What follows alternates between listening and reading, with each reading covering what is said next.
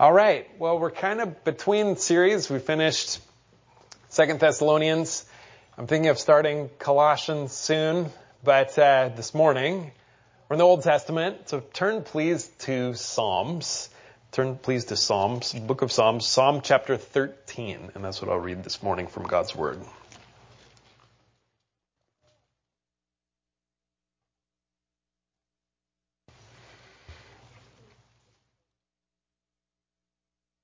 For the choir director, a psalm of David.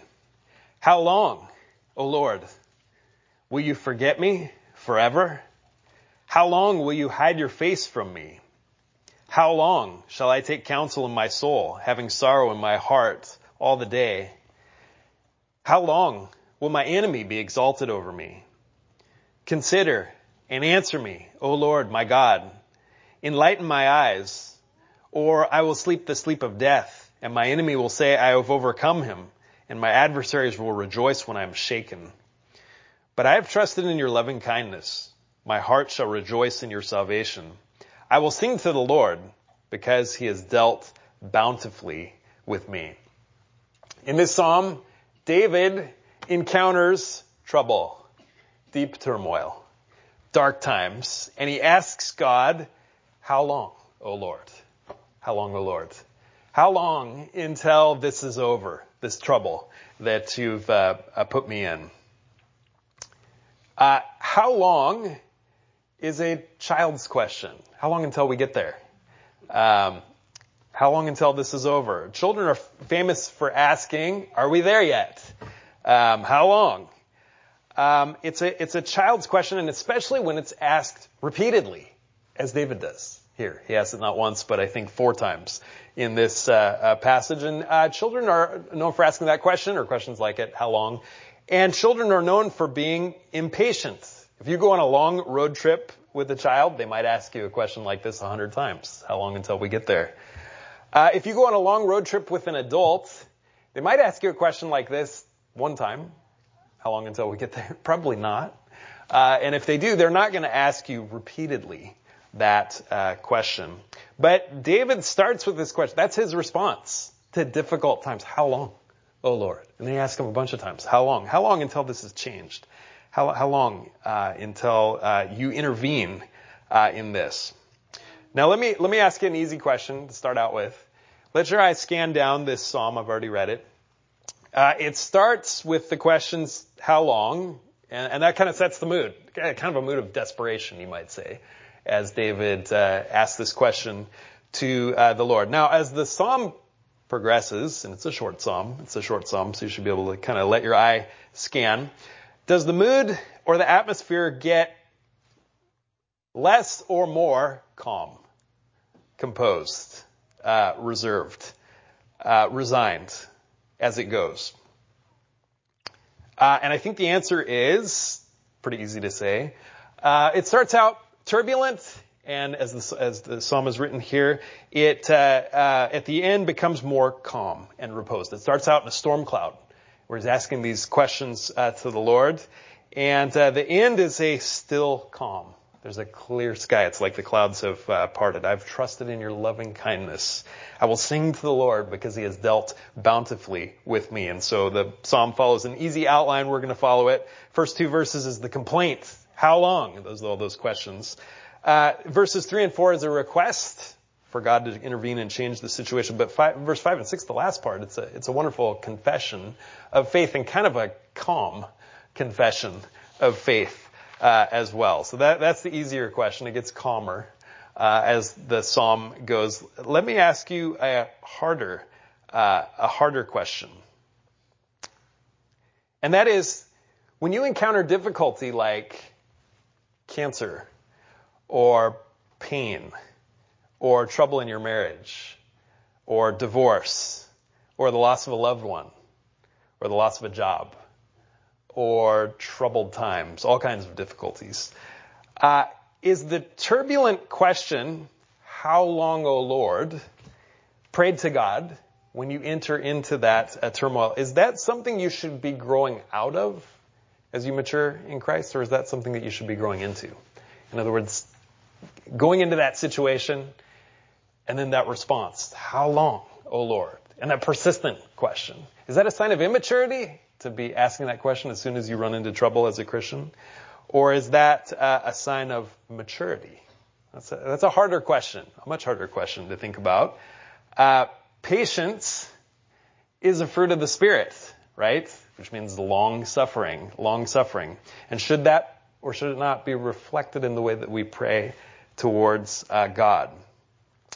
The Holy Spirit prays with you even when we don't know how to pray. And so when you're filled with the Holy Spirit, does the Holy Spirit quiet this question or does he amplify it? Does he make this question quieter when you run into trouble or does he make it louder? Is he the one who pours out the spirit of prayer that asks this question, how long, O Lord? This question, how long, O Lord, when David runs into difficulty, did David ask this question when his faith was weak? And because his faith was weak? And so in an honest moment, he poured out his heart toward God and then included that portrait in his prayer, warts and all, for posterity to see? Or did David pray this prayer running into trouble and immediately asking, how long, O Lord, when his faith was strong? And because his faith was strong, and so this question is not a wart, but in God's eyes, David's best feature, that he ran into trouble and prayed this prayer. Is this question, how long, O Lord, when you run into trouble, is this the prayer of a child of God who forgets himself, forgets that he's a child of God for a moment, forgets God's sovereignty for a moment? Or is this a prayer prayed, how long, O Lord, when you run into trial, because you understand and accept God's sovereignty? So what's the message of this psalm? What's the takeaway from this psalm, Psalm 13? Is the message of this psalm that if you ever find yourself praying, how long, O Lord, this is how to calm down and stop praying that prayer? Or is the message of this psalm that you ought to be praying like this? That if this isn't your response, how long, O Lord, when you run into trouble, then you need to start praying like this. Well, let's look. It's a difficult question, but let's look through this passage and let's look through verse by verse. And it starts with a complaint. In fact, it starts with this question that we've been talking about. How long? How long, O Lord? And you can tell exactly what kind of situation David is in, that he's asking how long is this situation going to continue, because he asks all about it and describes it. And he describes it in terms of three parties, you might say, or three persons, three entities. He describes it in terms of his enemy, he describes it in terms of himself, and he describes it in terms of his God. That's the situation that he finds himself in. He's asking how long it's going to be continued. And he doesn't sugarcoat it. He faces it and asks the Lord about it and asks him how long it's going to be, how long it will continue. The enemy, what's the enemy doing in this situation? Well, the enemy is triumphing over him. You can see that at the end. How long will my enemy be exalted over me? What is he himself doing in this situation? Well, he's putting counsel in his soul with sorrow in his heart all the day long. And that's what you do when your enemy triumphs over you. You tend to worry. You tend to be taking all kinds of counsels in your souls, and it's not making you happy. It's making you sorrowful in your heart all the day long. And what is God doing in this situation? Well, David says, how long, O Lord, will you forget me? Forever? And how long will you hide your face from me? So the enemy's triumphing over him. David's having a lot of thoughts that are causing him sorrow. And he says about God, you're forgetting me and you're turning your face away from me. And he's asking the Lord, how long is this going to continue? And as he does it, he faces the darkest fear of his soul. That is that not only his enemy is triumphing over him, but it seems that God has become his enemy too. How long, O Lord, will you forget me forever? How long will you hide your face from me? And so that's the question that he asks to God. And my bigger question is that a question that honors God? Is that a question that honors God? That you run into a difficulty where your enemy is triumphing over you, and the first thing on your lips is, how long, O Lord, will you forget me? How long, O Lord, will you turn your face away from me? Is that a prayer that honors the Lord? And I'll just give it away here. I think it does. I think it's a prayer that honors the Lord. Does God forget? That's the first thing David's praying about. How long, O Lord, will you forget me forever? Does God forget? Does that mean anything? Because if he doesn't, then the psalmist is asking God about an absurdity. And he's just confused. He thinks that God might forget. And so you might say, well, aside from whatever, if that's a meaningless term, and David is asking God, how long before you forget, then aside from whatever benefit comes from just being honest with God, David's wasting his time by praying this prayer about God forgetting and asking God how long it will be before he remembers again. So does God forget? Does God forget? That's a difficult question. What does the Bible say? What does the Bible say about this question? Well, the Bible certainly says that God remembers. That God remembers. That's an important thing about God that's taught in Scripture. For example, Exodus chapter 2, verse 23. This is one of the kind of classic passages on this. Exodus chapter 2, verse 23. It came about in the course of those many days that the king of Egypt died, and the sons of Israel sighed because of the bondage, and they cried out. And their cry for help because their bondage rose up to God. So God heard their groaning, and God remembered his covenant with Abraham, Isaac, and Jacob. And God saw the sons of Israel, and God took notice of them.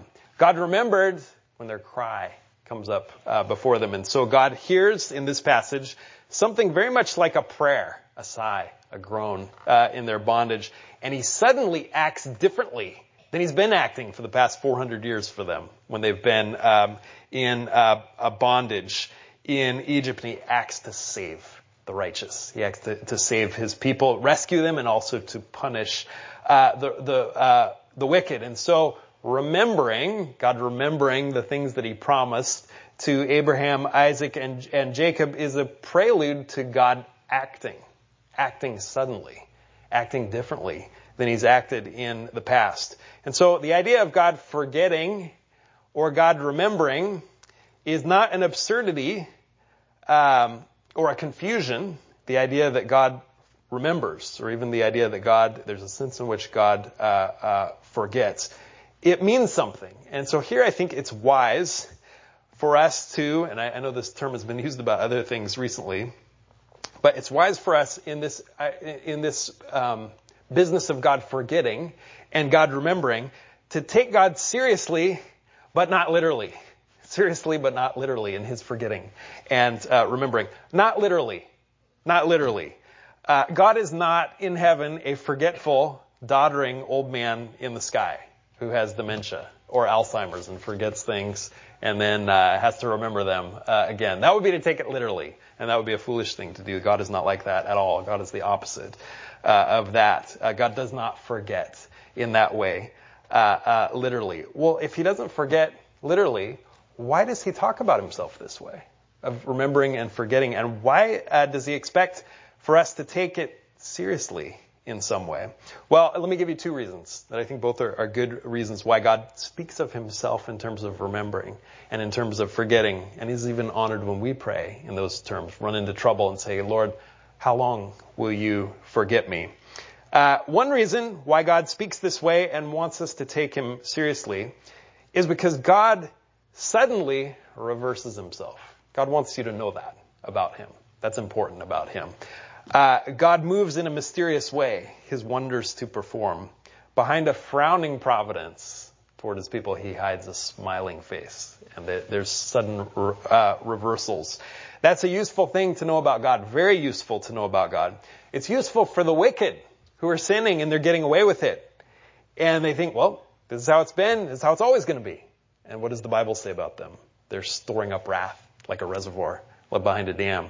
And suddenly it's going to break. And it's going to be a catastrophic break as God remembers their sins, which he seems to be forgetting. And it's also useful for the righteous who are suffering, who are experiencing pain. And the message of Scripture is this is not forever.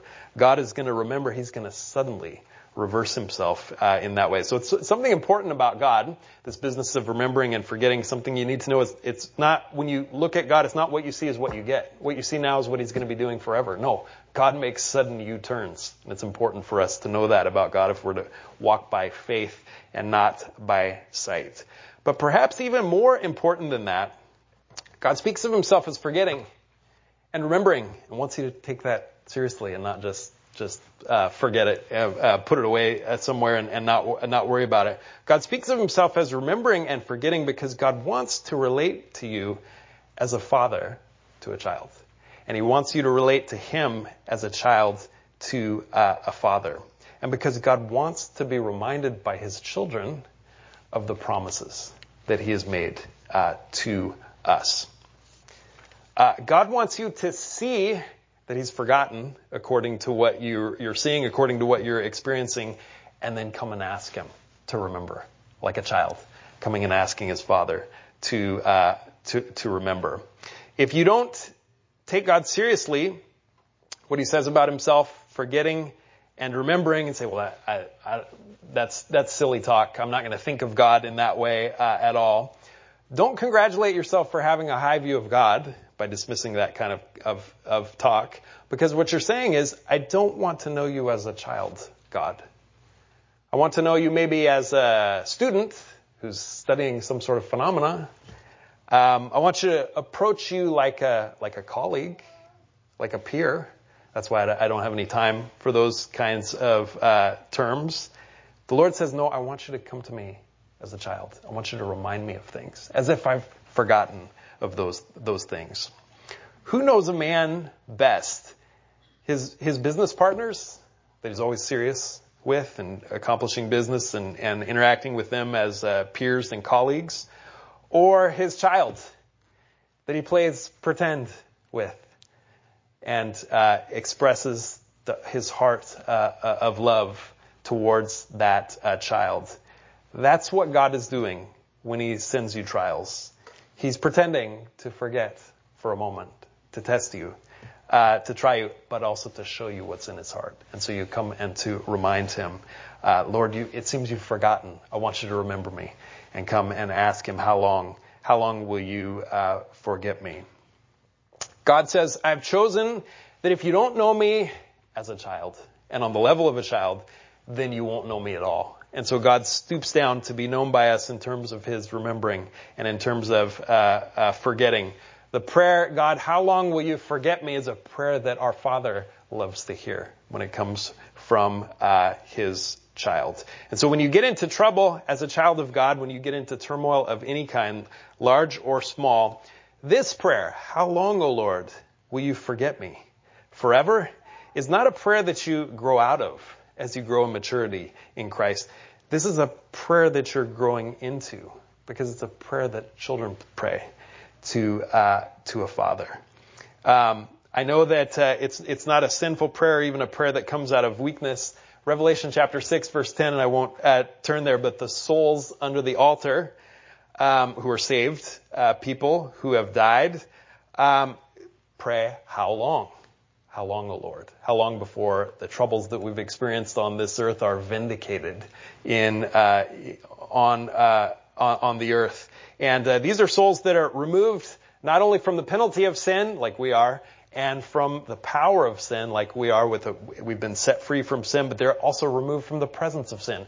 And they're still praying this prayer. They're perfect. They're the souls of righteous men made perfect. And they're not praying this how long prayer out of weakness. How long will you forget? How long will you seem to forget our cause? But they're praying it out of righteousness. They're praying it out of maturity. In fact, they're praying it out of perfection. So do you pray this prayer? How long, O Lord? How long, O Lord, will you forget me? Is it going to be forever?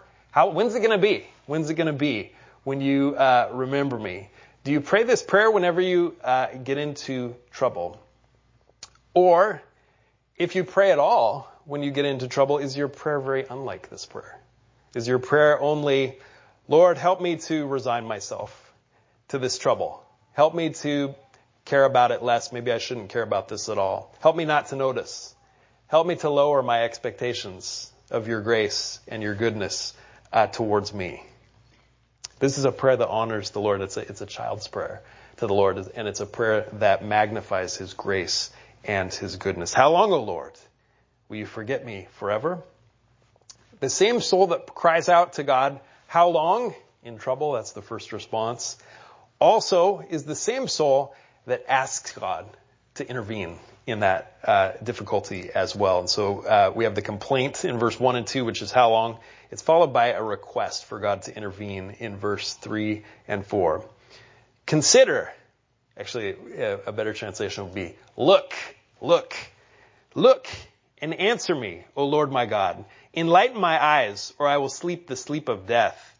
And my enemy will say, I have overcome him. And my adversaries will rejoice when I am shaken. So the first is how long? It's kind of a complaint. It's like, Lord, hurry up. How long? The second is a request for the Lord. And the first request for the Lord is, look. One of the complaints that David made in verse 1 is that the Lord's face is turned away from him. How long will you hide your face from me? And so in this portion, verse 3, David prays for the Lord to look at his situation, which means turning his face towards him. And of course, the Lord's face is his blessing. It's his blessing. It's like the blessing that the priests were to pronounce over the people of Israel. The Lord bless you and keep you. The Lord make his face shine on you. The Lord be gracious to you. The Lord lift up his countenance on you and give you peace.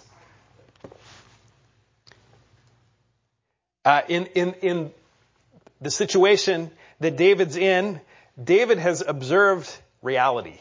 That is, his enemy is triumphing over him. And God's face is of blessing, because of that, is turned away from him. And so the request to the Lord is look, to reverse the situation. Lord, look, answer me. Answer my request. How long, O Lord?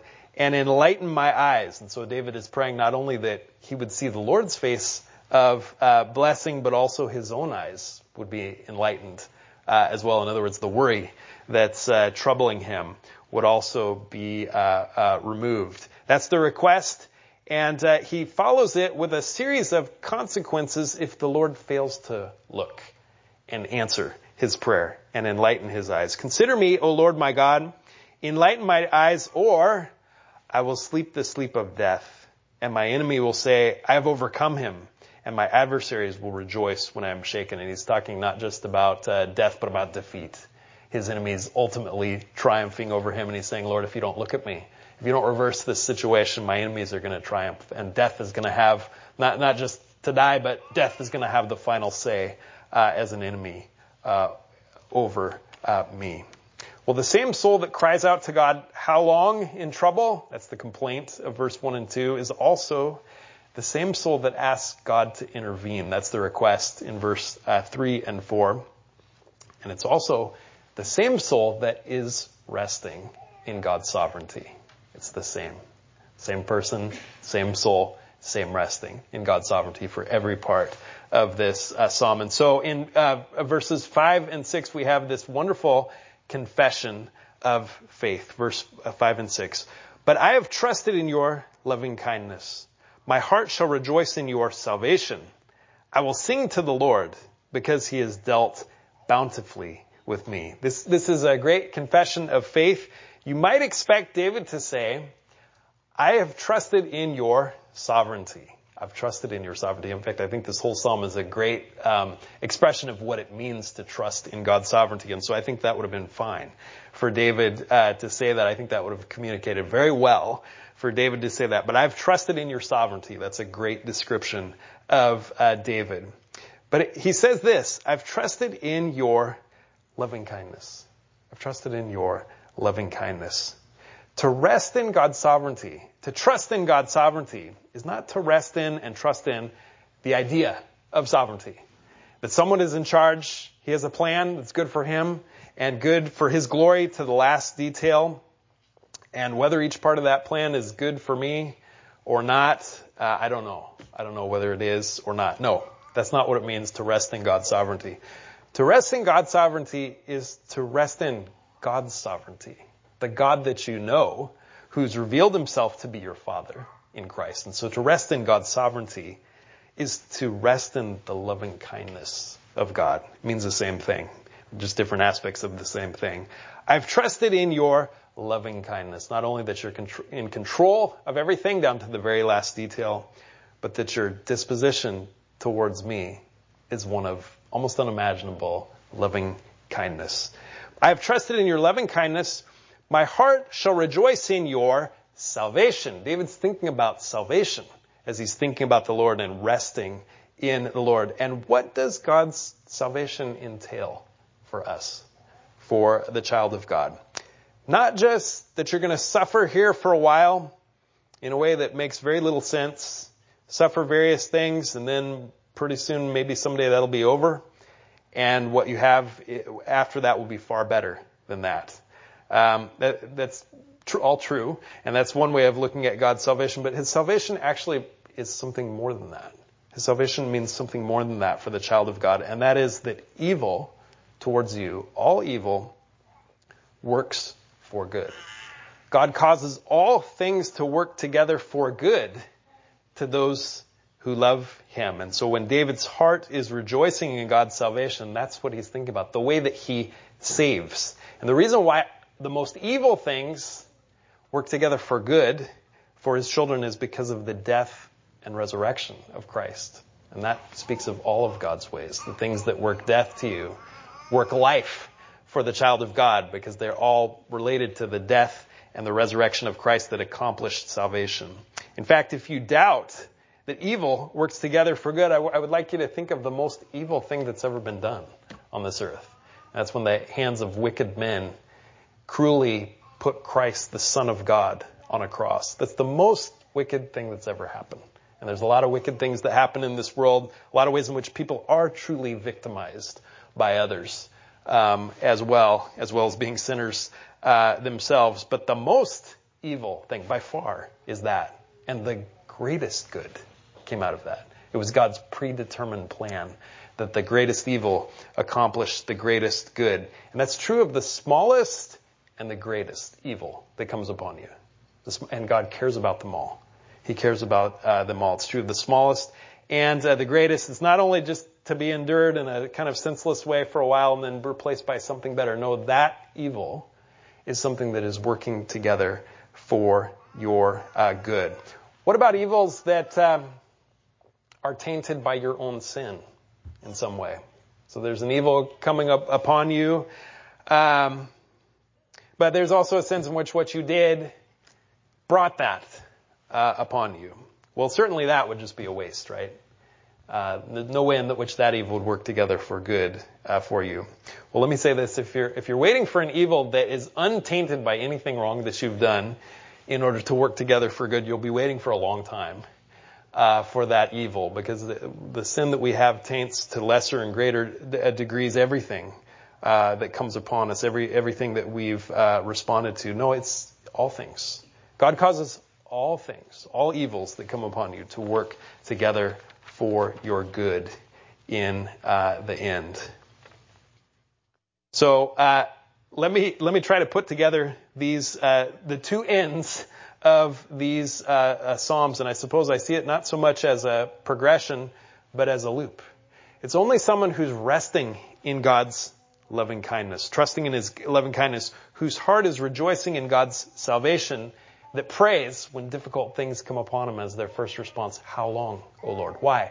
Because they're expecting those evil things to work together for good in some way. Don't know how. And you're saying, "How long?" I'm expecting this evil to work for my good. It's going to happen. When's it going to happen, Lord? How long is it going to take for this to happen? Because I'm expecting it. We sang in our hymn just now, number 541, which goes through this psalm. It says, "But I with expectation have on thy grace relied." That's what the psalmist is doing actually throughout this psalm, is relying on God's grace with expectation, expecting the evil to work for good. And that's actually at the heart of this question at the beginning. It's not an impatience before God. It's actually a faith.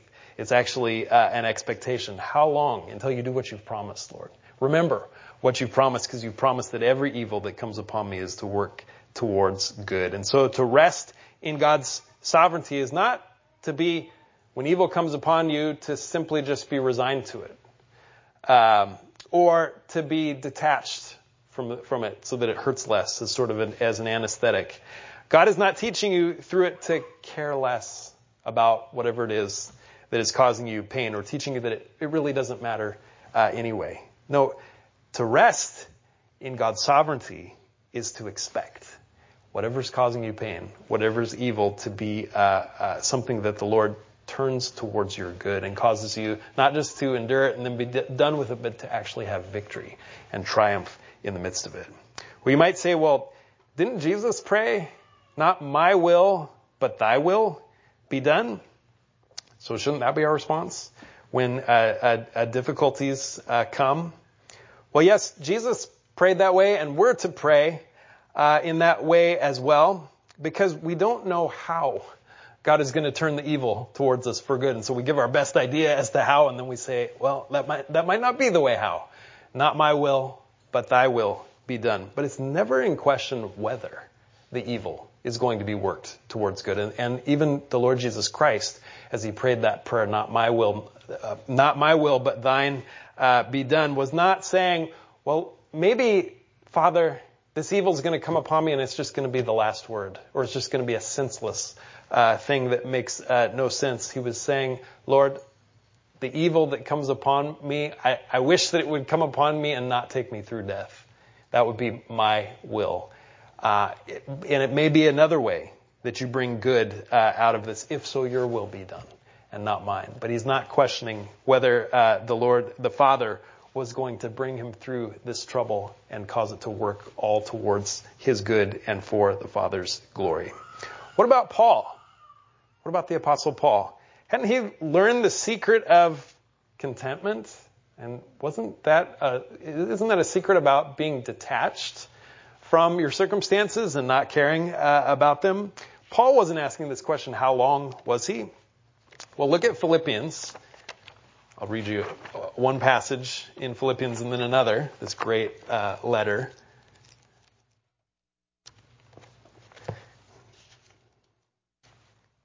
Philippians chapter 4, Paul says, "Not that I speak from want, for I've learned to be content in whatever circumstances I am. I know how to get along with humble means, and I also know how to live in prosperity. In any and every circumstance, I have learned the secret of being filled and going hungry, both of having abundance and suffering need. I can do all things through him who strengthens me." So Paul learned the secret of contentment with pain, with difficulty, with poverty, with lack, and also with plenty as well. How was Paul content in the midst of bad circumstances? By telling himself that the bad circumstances don't matter? No, look at how he dealt with difficult circumstances. He talks about a difficult circumstance in chapter 1. Him being in prison and people doing things that seem to be designed to help him and actually are meant to rub salt into the wound and make his difficulty worse. And he says, "Yes, I will rejoice in this, for I know that this difficulty, this trial, will turn out for my deliverance." Not that this doesn't matter, he says, or something that God doesn't care about and I shouldn't care about anyway. No, this will turn out for my deliverance through your prayers and the provision of the Spirit of Jesus Christ, according to my earnest expectation and hope that I will not be put to shame in anything, but that with all boldness Christ will now, as always, be exalted in my body, whether by life or death. How it's going to happen, I don't know. Maybe by my life, maybe by my death, but I'm convinced that every evil thing that comes upon me is going to turn out for my deliverance through your prayers. And prayers like this, how long, O Lord? How long, O Lord? That's part of the secret of Paul's contentment. Paul didn't learn detachment. He learned to pray this prayer. How long, O Lord? He learned to expect God to turn the evil into good. Well, let's look at the last verse of this psalm, of this wonderful psalm, Psalm 13. "I will sing to the Lord because he has dealt bountifully. He has dealt bountifully with me." And that dealt bountifully it's a great word in Hebrew. It's the word gamal. The name Gamaliel comes from this word. Remember a Rabbi Gamaliel in the New Testament? But you can know it's a great word if parents use the word to name their child after this Hebrew word. Gamaliel means something like God is my recompense. God is my recompense. Gamal means, it's often translated to grant, but it also means to make a completion, and to make a completion with bounty. And so that's what's put here. I will sing to the Lord because he has Gamal with me. He has completed something with me and completed it in such a way with bounty. And so it's a word that's used of a crop ripening into a harvest. It's also used of a weaned child who's been completed with a bounty, so to speak. But it's used here for what God does in salvation. He causes evil to work together for good, and in that way makes a completion with a bounty. And so that term is used here for what God is doing in making every evil work together for good. And that's what we're to expect from the Lord, is for him to deal bountifully with us. And so David says, I'm singing this song to the Lord. I know that he's dealing bountifully for me. And that song of faith in the Lord dealing bountifully for him is also the song that asks, how long? How long when trouble comes? It's the same song. It's not a different song. It's the very same song when trouble comes. So if you're not singing this song, I will sing to the Lord because he has dealt bountifully with me, trusting in the Lord, expecting him to do this. Then you won't make this your prayer in time of trouble. How long, O Lord? Will you forget me forever? How long will your face hide your face from me? It comes from this expectation of the Lord dealing bountifully with you, which is what he's promised to do. So in conclusion, what does it mean to rest in God's sovereignty? Does it mean to be detached? Learn to be detached from the things that bother you? Does it mean to learn to care less about these things? No, God cares about them. He cares very much about all of them. He wants to be glorified in all of them. No, it means to rest in God's sovereignty, to expect evil to work for good. And so when you encounter dark times, you should be asking this question. If you're resting in God's sovereignty, how long, O Lord? We should be praying this for one another. How long is my brother going to be suffering this thing? How long before you remember my brother or my sister who's going through this difficulty? Has God given you a great deal of trials recently? Has he given you a great deal of difficulties? Or has he plunged all of us into difficult times? Why is he doing this? He's not pushing you away from him, although he might be seeming to do that for a time. No, he's actually calling you closer to him. He's calling you to come closer to him as his child, asking him, how long, O Lord, before you put an end to this situation. And he's asking you to come close to him and to learn of his loving kindness. And he's calling you into a closer relationship with him, not just for yourself, but for others as well. God is not only wanting you to understand his grace, his dealing bountifully with you, his loving kindness, but he's also making you this way too, so that you have loving kindness like he has loving kindness, so that you deal bountifully with others, just like God deals bountifully for you. And so when the trials come in your life, it's not just to teach you about God's character, it's to make you to be a blessing to others as well. So may God teach us not to grow out of this prayer, how long, O Lord, when trials come, but to grow into it, relying on the expectation of God's sovereign grace to you. Let's pray. Dear Father, we thank you that you rule in everything, from the greatest to the least, from the greatest difficulties that we're all going through to the smallest difficulty that only one soul knows about, and that you've promised to save by making all these messengers of death to be messengers of life towards us. And so we pray that as we encounter these things, that we might not dismiss them as things that don't matter, but that they might drive us to prayer as your child, saying, Lord, how long? How long will you forget me? How long before you remove this in such a way that shows your grace towards me? We pray that we might be expecting of your sovereign grace and loving kindness in this way, resting in it and singing of your character and being changed by your character as well, so that we are those who reach out to others with loving kindness and deal bountifully with others just as you've dealt bountifully with us. We thank you for this, and we pray these things in Jesus' name. Amen.